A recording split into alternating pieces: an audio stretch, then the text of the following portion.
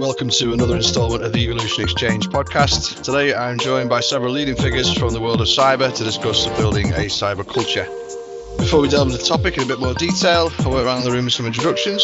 We'll kick us off with Paul. Want to start? Hi, I'm Paul Baird. I'm the Chief Technical Security Officer for Qualys. Paul, Nermin? I'm Nermin Smajic. I'm a Solution Strategist here at Immersive, covering the German-speaking area in regard of human-centric cyber. Matthias? Hello, I'm Antonis, and I am the Head of Cyber Security at Kazoo. Suk? Hi, my name is Suk Paul, and I am part of the go-to-market team for services with Kudelski Security. Suk, and lastly, Adam. Hi, I'm Adam McCaig. I'm Head of Cyber Security at Bytes Software Services and look after go-to-market in a number of areas around security services and operations. Fantastic. Okay.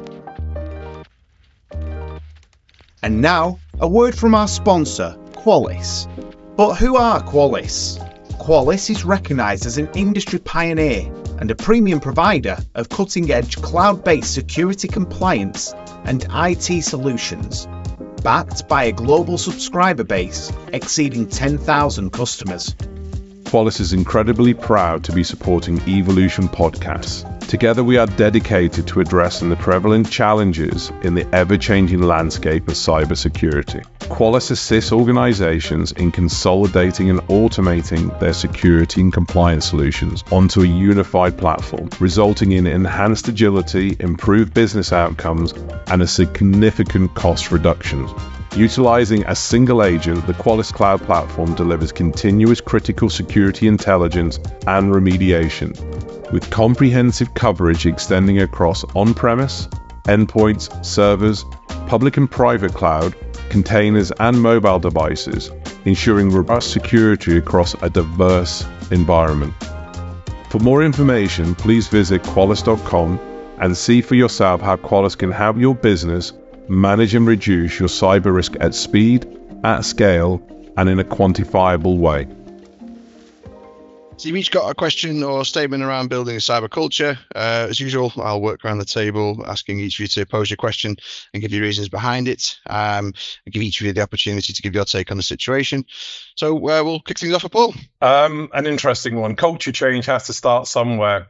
Is it a top-down approach or a bottom-up approach within an organization? We'll come to Nermin first. It's the usual question. In some ways also tied to my later one, but it's somewhere need to start. So everybody needs somewhere a starting point. But out of my experience, so what I see companies that really successfully establish something like a cybersecurity culture is like the usual answer in the IT, always both. So you need to have somebody that supported it, and it usually should be leadership that support that, but really try to embrace with all employees on all levels. So not to just impose the idea to create cybersecurity culture, or rather try to go with co-create it with all of the different kind of stakeholders and people and try to involve them.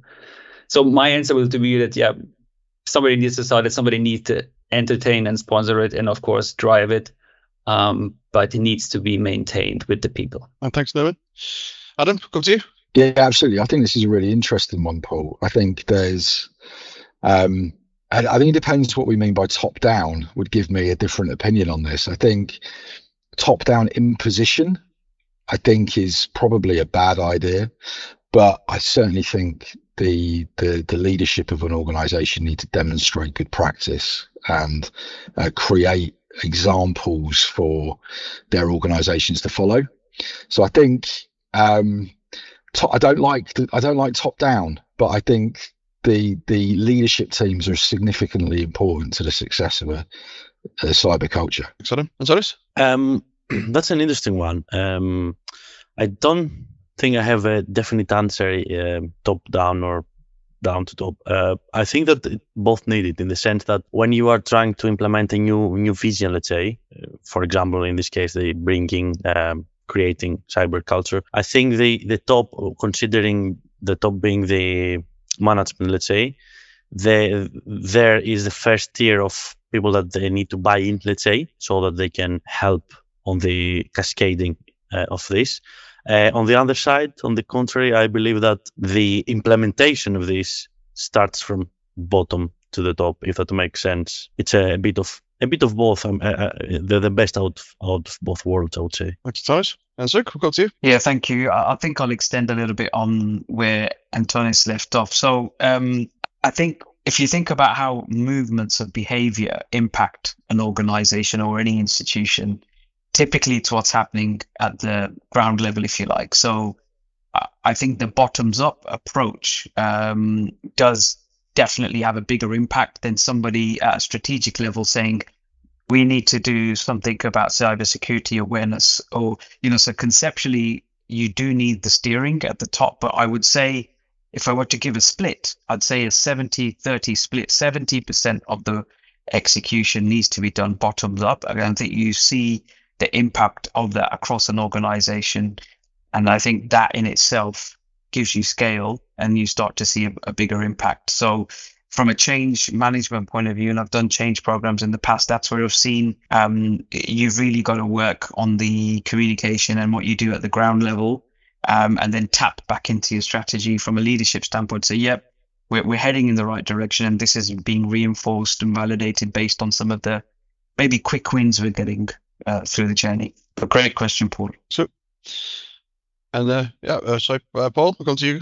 Any further points? I think they've all been said. I don't think there's a definitive answer. I think every organization is going to be different. But I think it was said that you need to have buy-in at the highest levels. But I think we need to drive that security is everybody's problem, not just security's problem or IT's problem. So, Nermin, do you have something to add? Just curious, maybe I'll share a little bit of expertise, and I'm curious to get your thoughts on it, by how, let's say, regional culture would influence that, especially the part of communications that you mentioned. There are regions that are, let's say, more have this kind of a hierarchical type of thinking, so they will need the leadership to set the tone. But there's also, let's say, other regions, like maybe like US, UK, or more the European ones, that say more the collaborative style. So any experiences with that, how communication could be driven in regard of bottom up? I think for me, it's one size doesn't fit all when you're looking at a global organization. I think, say, for example, if your organization's UK centric, but you have offices around the world, don't expect the same thing to happen in the UK to happen everywhere else. I think messages need to be adapted and changed based on the region specifics. And that's where some organizations fail. They push out from their central location and the message and the translation just gets lost. That's from my own experience. Stuff. Okay, we'll bring it on to Nermin's question next then. Yeah, so my question is, and this is just about the discussion that we always have with, let's say, especially with C-level people, is they think cybersecurity culture is more like a romantic type of thinking, and it needs to somehow be, let's say, measured like usual cybersecurity stuff. So just curious about it. So I don't know, how do you think companies really can measure something highly subjective like culture? Stuff. Antonis, I'll come to you. I think I'll continue to be diplomatic in the sense that I think there are two ways of doing that. One is let's say the hard way, and the other is the passive way, maybe. The hard way is, or it can be either hard or very, very good, in the sense that if you are doing a great job on building this cyber culture, chances are your bad experiences would be limited. That's a good scenario. Or the opposite, if this is not going very well, chances are you will see a lot of bad things happening. So one metric is this, and I would say the indirect metric could be setting some KPIs and monitoring them regularly, or monitoring progress in training, set up feedback loops, working groups, and continuously assessing those points in a progressive way, which hopefully will give an idea of how things are going. So in reality, I think this is a combination of both approaches. One leads or prevents the other. That's how I see it. Excellent, Silas. And Suk, we'll come to you. Yeah, I think what I found interesting, we did a roundtable with some of our senior clients about a month ago, and we were talking about the adoption of security awareness programs. So how organizations are trying to improve the vigilance and the awareness. And I think to the point that that Nermin made about culture and how the different countries or even organizations treat things differently. So you had, one CISO share his opinion that, we actually try to create a psychologically safe environment where people should feel comfortable and be able to come forward with something they're seeing as what could be malicious or could be just doesn't look right. It's just not obvious, but it doesn't look right. And anybody that calls it out, they reward that with I think it was Amazon vouchers or whatever it was that they were giving out. Conversely, another organization, CISO in the room, was talking about if somebody is continually a repeat offender, they have to have a one-to-one with the head of a particular team within the security organization. So you start to see how the treatments of behavior, give people either the opportunity to be more open or conversely, not say as much. And I'll just leave with one point. At the Gartner Summit a few weeks ago, I don't know if any of you guys were there, the IT and Risk Summit, Security and Risk Summit, sorry.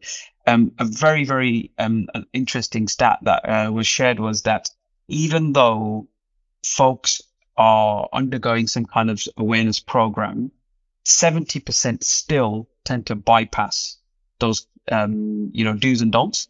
And they know that they shouldn't, but they still do it.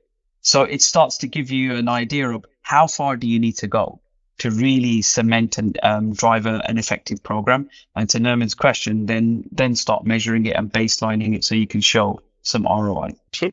I think Suk's made some really good points. I think one of the key KPIs that I think I've seen organizations really get some success with is actually around the reporting and recommendations of near misses. So maybe that's as simple as pressing the button that's embedded in the email client to say, I think this is a phish, or maybe that's through communications channels internally around making potential improvements to the physical security of a premises or an organization.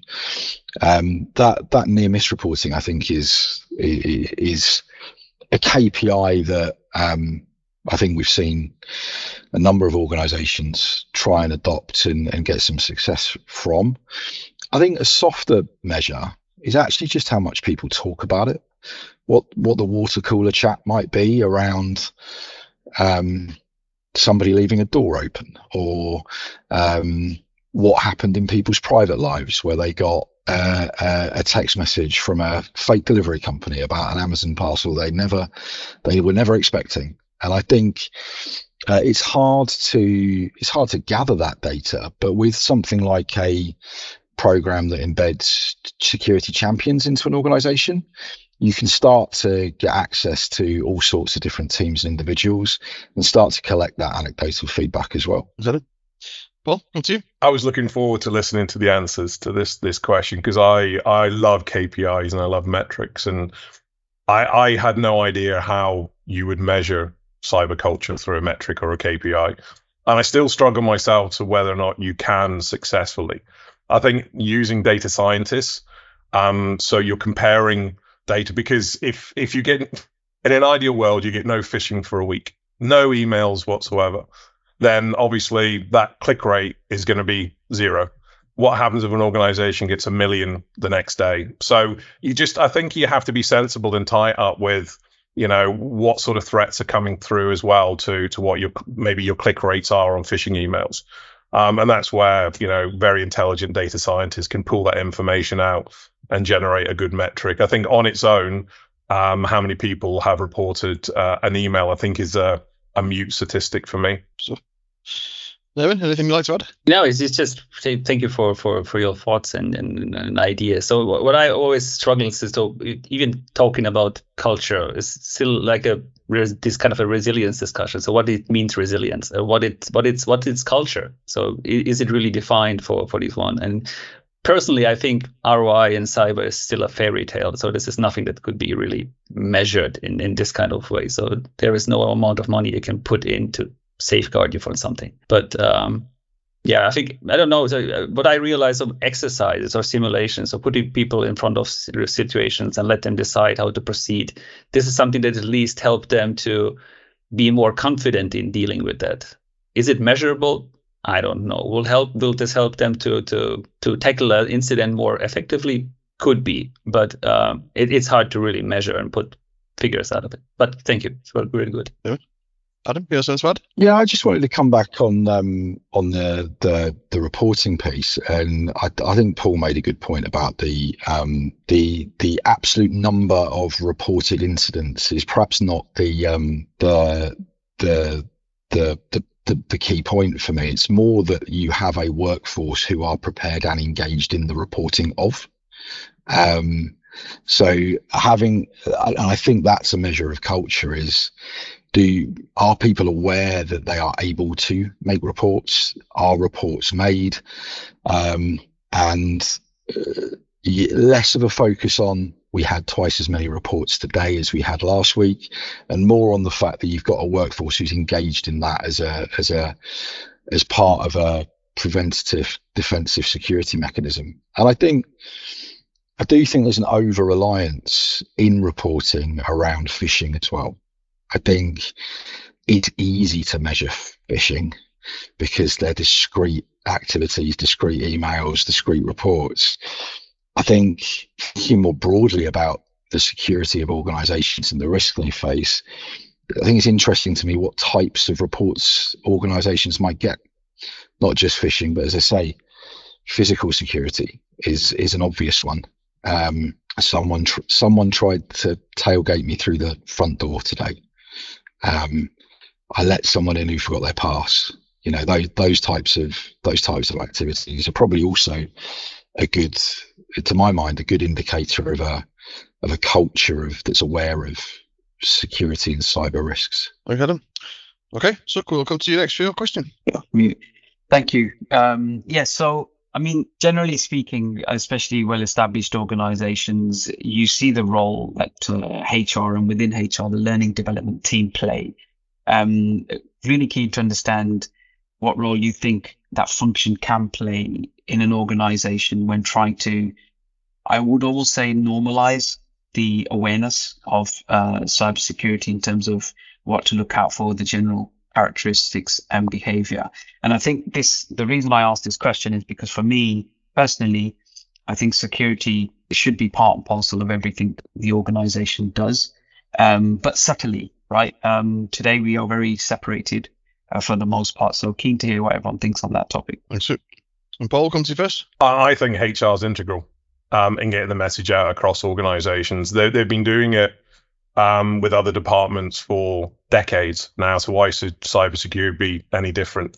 And you send emails from cybersecurity to the business, and you've watched eyeballs roll so many times as yet again another cybersecurity email has come out. So I think, as you said, that soft approach from learning and development and from HR to get the message out there, rather than the large hammer and the small tack that cybersecurity generally do. So I think for me, absolutely, it needs to be driven from HR like every other awareness program is within an organization. We should be no different. Adam? Yeah, I agree with that entirely. I think the role that the learning and development or broader HR function play in organizations gives them a fantastic opportunity to create culture shift. I think the ability to include cyber or broader security considerations within other forms of communication and training are really, really opportunities that we potentially aren't able to exploit enough. When doing a fire drill, why not mention the fact that, this door is normally locked because we don't want people sneaking into our data center, but this is the fire exit. I don't know. There's lots of silly examples you can think of, but I'd certainly think that there's a huge opportunity for cyber to take advantage of the access and the attention that HR and learning and development teams have within organizations. Excellent. And Solis? Yes, I agree as well on the initial comment. And I think that I truly believe that HR, as mentioned, they have the means, they know to speak the language to approach the people in the rest of the company. And again, what was mentioned earlier about security should not be security team's problem only. This is the way to go. They can help.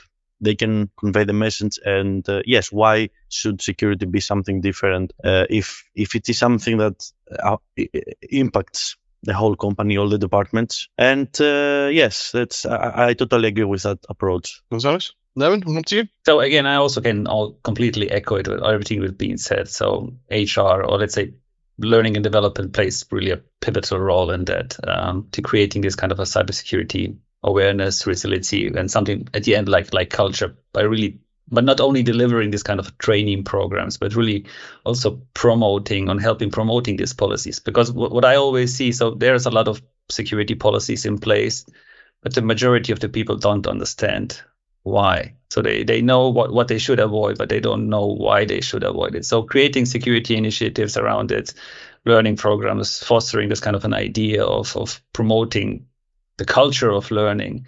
I think this is something that learning and development starts doing, but I think the industry in general could improve on that. Thanks, Nermin. Paul, you got your hand up? If I come off mute. Yeah, it's a quick one. I suppose it's how learning development actually send the message out. So I think all of us on this call have sat through some extremely poor cybersecurity training.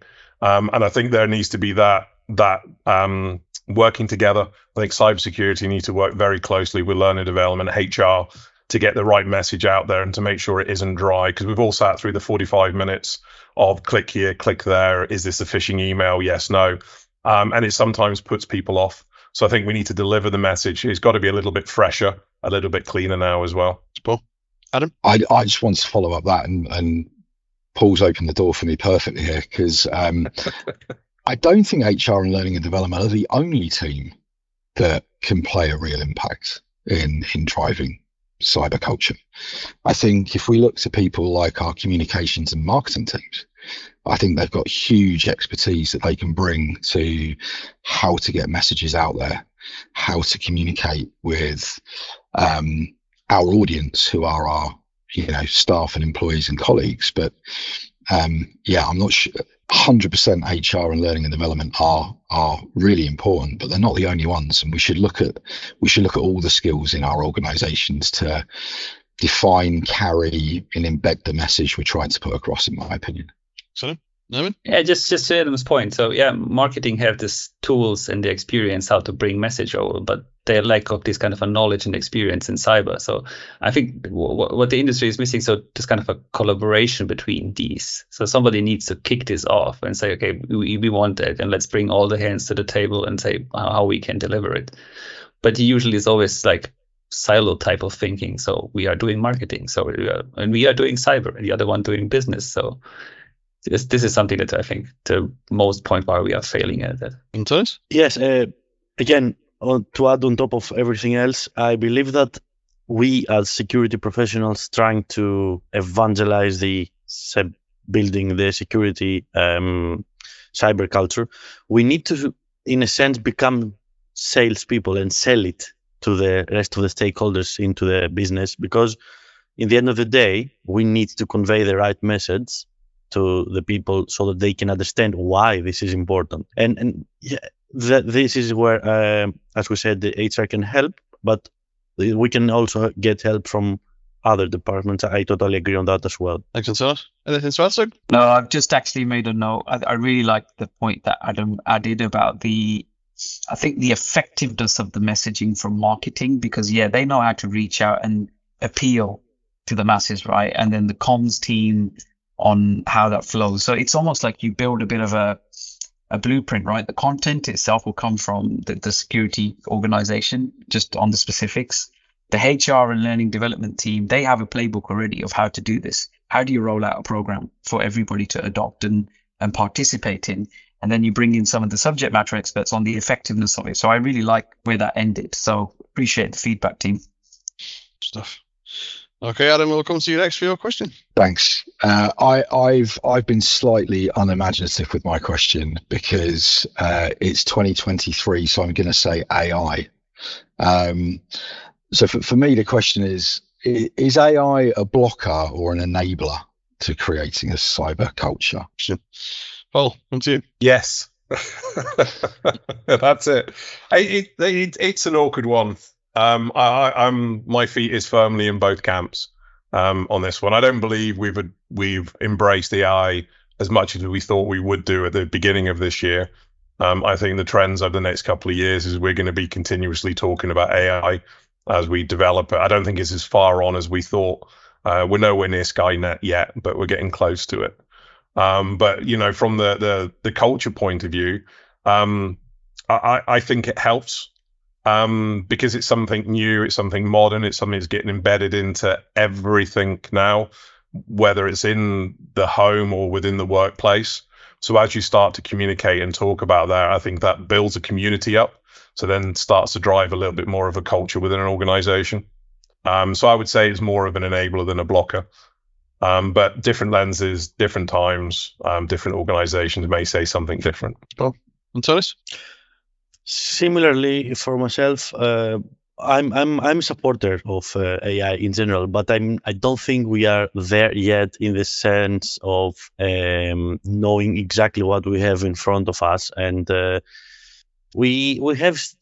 still a lot to be done in the sense of dissolving any confusion points of what AI is or what isn't, or how to use it properly, and not just the hype that happens initially.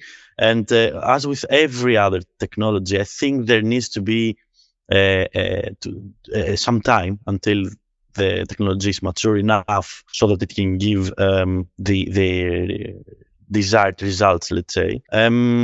So to be more specific on the question, I think if we overcome those barriers, we can say it's on the positive side. But not a problem, not a concern, but the challenge is to get to a well-established place of what is AI, how we can properly use it to get the most out of it. That's what I think. Stars?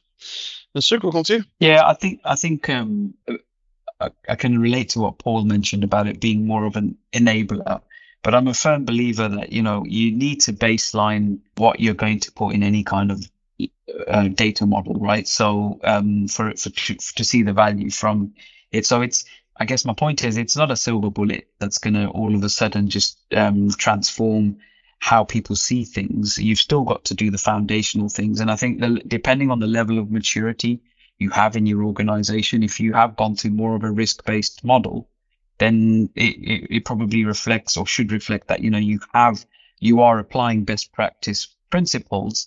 Therefore, you should be able to capitalize on machine learning and what AI can do in that kind of analysis or correlation to then say, yes, I can actually reach to more people through using this type of method. So I think it does there's a prerequisite to what it can actually do for you as an organization. But I think, as Paul said, if you get it right, I think the scale and speed you can achieve with it is phenomenal. And that's where you can see the value. But there's a lot of small stepping stones I think you have to take to get to that point.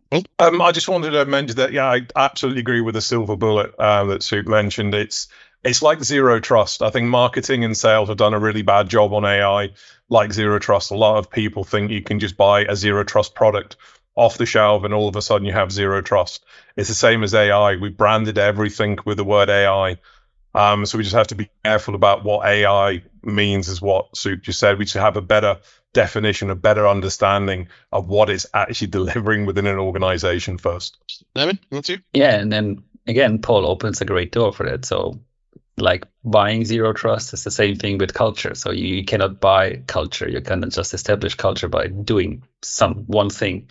And I was just really thinking if I can get a pass on this question, because this is a really hard to tackle. And to be completely frank, what I did, I tried a I asked AI, what do you think about could AI be a blocker or not? And this comes like a usual biased nonsense out of it. But I think we see a lot of, let's say, products, of course, in the industry coming that really tries to mitigate something like human errors. And I think this is something that is quite controversial. And I'm afraid that if this continue, we have this kind of a lack of human intuition, especially what we need in order to establish culture, to have this sort of an empathy to understand what we are trying to achieve. But overall speaking, I think if an organization understands the pros and cons on leveraging something like a new stuff like AI it is, and make it more, let's say, reasonable, I think it could help overall to at least maintain a strong culture if it's already established. So that's my point. Thanks, Nermin. Anything to add, Adam? Yeah, I think some really good points there. Actually, I particularly like Nermin's point about using AI and machine learning technologies to observe and maintain a culture that's been established. I also really like Nermin's point about losing the human factor. I think there's a lot about culture that is going to be delivered as successful based on things passing or failing a smell test. Does it just not feel right? And AI is not going to do that bit for us. So I think, obviously, I had an opinion around this myself, but I was really keen to get your thoughts. I think one of the concerns I have around a blocker might just be that the general employee sees AI that there's this silver bullet because it's not well defined. And maybe the risk for me is that AI creates a sense of apathy that is counter to what we're trying to generate around a culture of awareness and readiness to deal with cyber and security threats. Thanks, Adam. Okay, finally we'll come to Antonis for his question. So yeah, on my side, my question for today is how to properly engage with, let's say, the tech community within an organization, and how potentially spark interest if it's missing while you are in this process of creating cyber culture. Okay, Nermin, we'll come to you first. Oh, this time me first. So yeah, it's an interesting question, and there's one thing particular that I like. And I think, I don't know, Antonis, to speak about technical people, it's the nerdy people in sitting in the data centers and working with that. So what I at least try to do is let's try to get their understanding and needs and motivation, how they could be engaged in a topic like cybersecurity. And what always quite good is offering them hands-on exercises, something, because these kind of audience, and I'm coming from that, they need something to touch. They need to get their hands dirty in order to just understand how this works and how they can maybe break stuff. So going to technical deep dives, giving them hands-on exercises that they can really experience it on their own. But also what always, at least from my experience, quite good is to encourage collaboration. So really a sort of a peer learning so that they can learn between each other, or offering something like a mentorship programs. You have for sure subject matter experts in typical areas, so they can share these and nurture this kind of a learning or continuous learning. And overall, what I always like is, get them in front of some kind of an event where they can challenge and bound it to some kind of attractive incentives, prizes that maybe motivates them in sort of a friendly competition. So I think this is and of course, recognize and celebrate it. So communication and in taking these forward and getting them recognized by newsletters or any kind of public announcements. I think this is something that resonates quite well with this kind of an audience.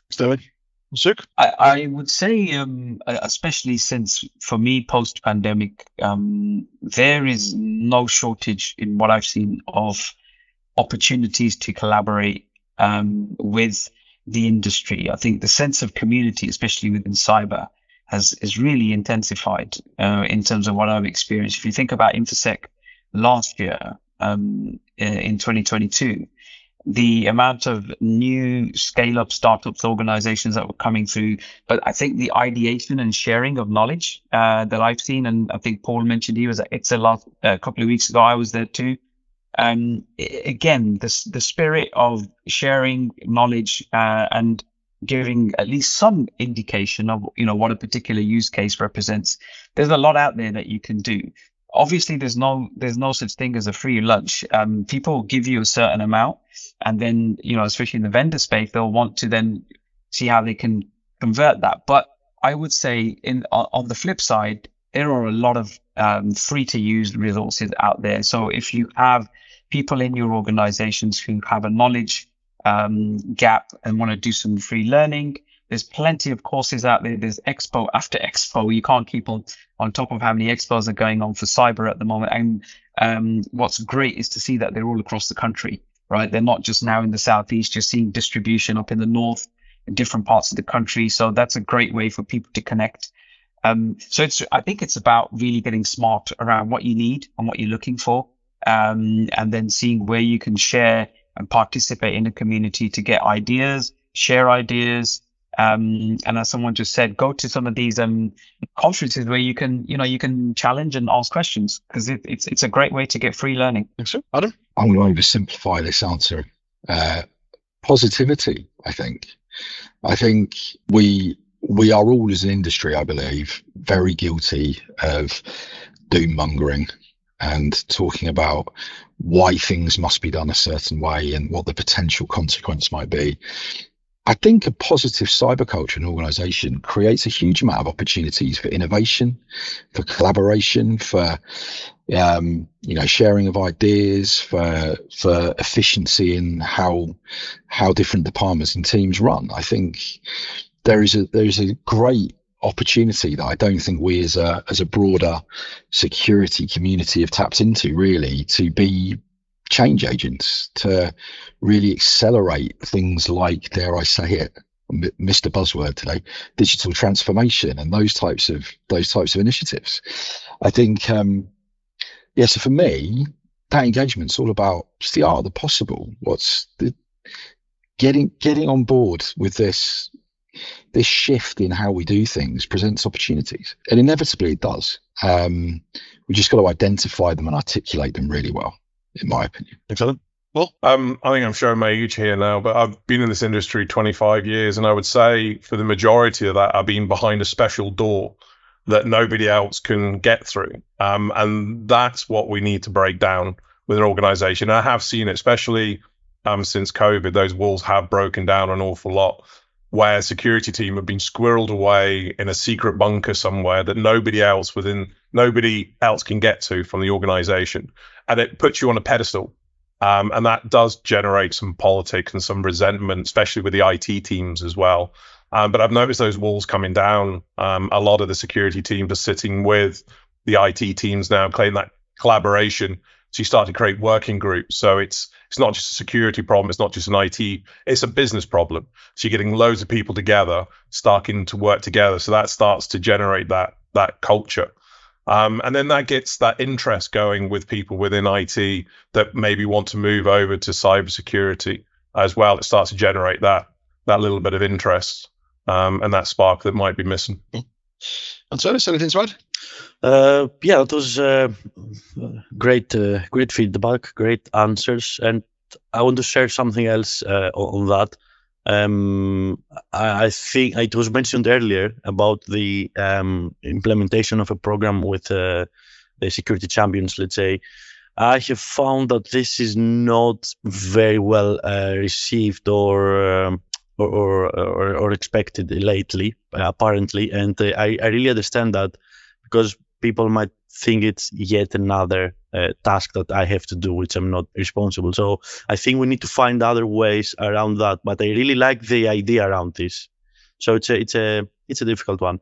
I also like the positivity comment. I firmly believe that we need to be proactive instead of reactive, especially in our industry. So yes, and I'm very happy to hear other answers around engagement, like events and trainings. That's exactly my thought as well. So glad to see we're on the same page. Excellent, Thomas. Nermin? Just shortly on the points, I think like everything. So the truth is somewhere in the middle. And to your point, Antonio, this is exactly what I realized. So people, it's just another training program. So it's just another questionnaire, it's just another survey coming out to try to distract me from my daily business. And I think this is the point. So we don't explain to the people why we are doing it, and that they are part of that and they need to participate, and they can all have a benefit out of it, being more informed community to react and respond on certain things. So we just need to be aware of that, or they already have a lot of things to do. They already have the 8-9 hours daily. So just by distracting and getting something on top of that is without giving them the full context why. I think this is why the majority of these initiatives maybe fail, because we just not conscious and not respecting of their workload that they have. Thanks, Paul. I think cybersecurity is where IT was 10 years ago, 15 years ago, sitting on the outskirts of an organization, looking at being a blocker rather than an enabler. And IT has managed to win hearts and minds. And I don't know if that's because of the cybersecurity team coming in now and all the focus and all the political being, redirected to the security teams. But I think cybersecurity teams need to look at what IT have done within their organizations to win over those hearts and minds and embed themselves within the organization and try and do exactly the same thing. Sonis? Yes, on this final comment, I totally agree. And I believe that even now we can discuss about evolution of cybersecurity in the sense that I think that in general, InfoSec, cybersecurity needs to be agile in the sense we need to work with other people, not aside, as Paul mentioned earlier. It's almost as if security needs to be embedded in every aspect of an organization. So yes, we need to convey the message that we will sit on the table and work together, not opposite sides. That's very important, I think. So yeah, just to add to what Paul mentioned there, it's a really interesting point because I think a lot of workloads and services are moving more into the business functions.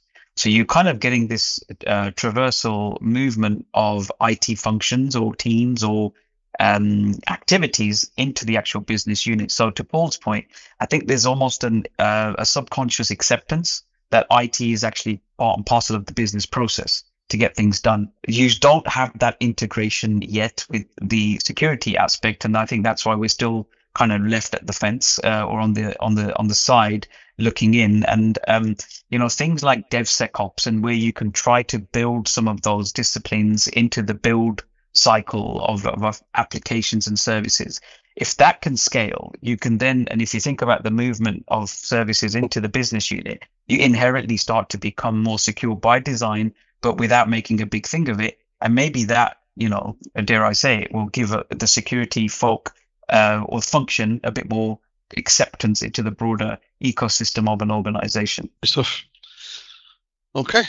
Well, if there's nothing else to add there, we shall call it time. Okay, so I'd like to thank all the contributors today. So Adam, Nermin, Suk, Paul, and Sonis for your take on building a cyber culture and providing all your insights to the topics. And thank you for listening.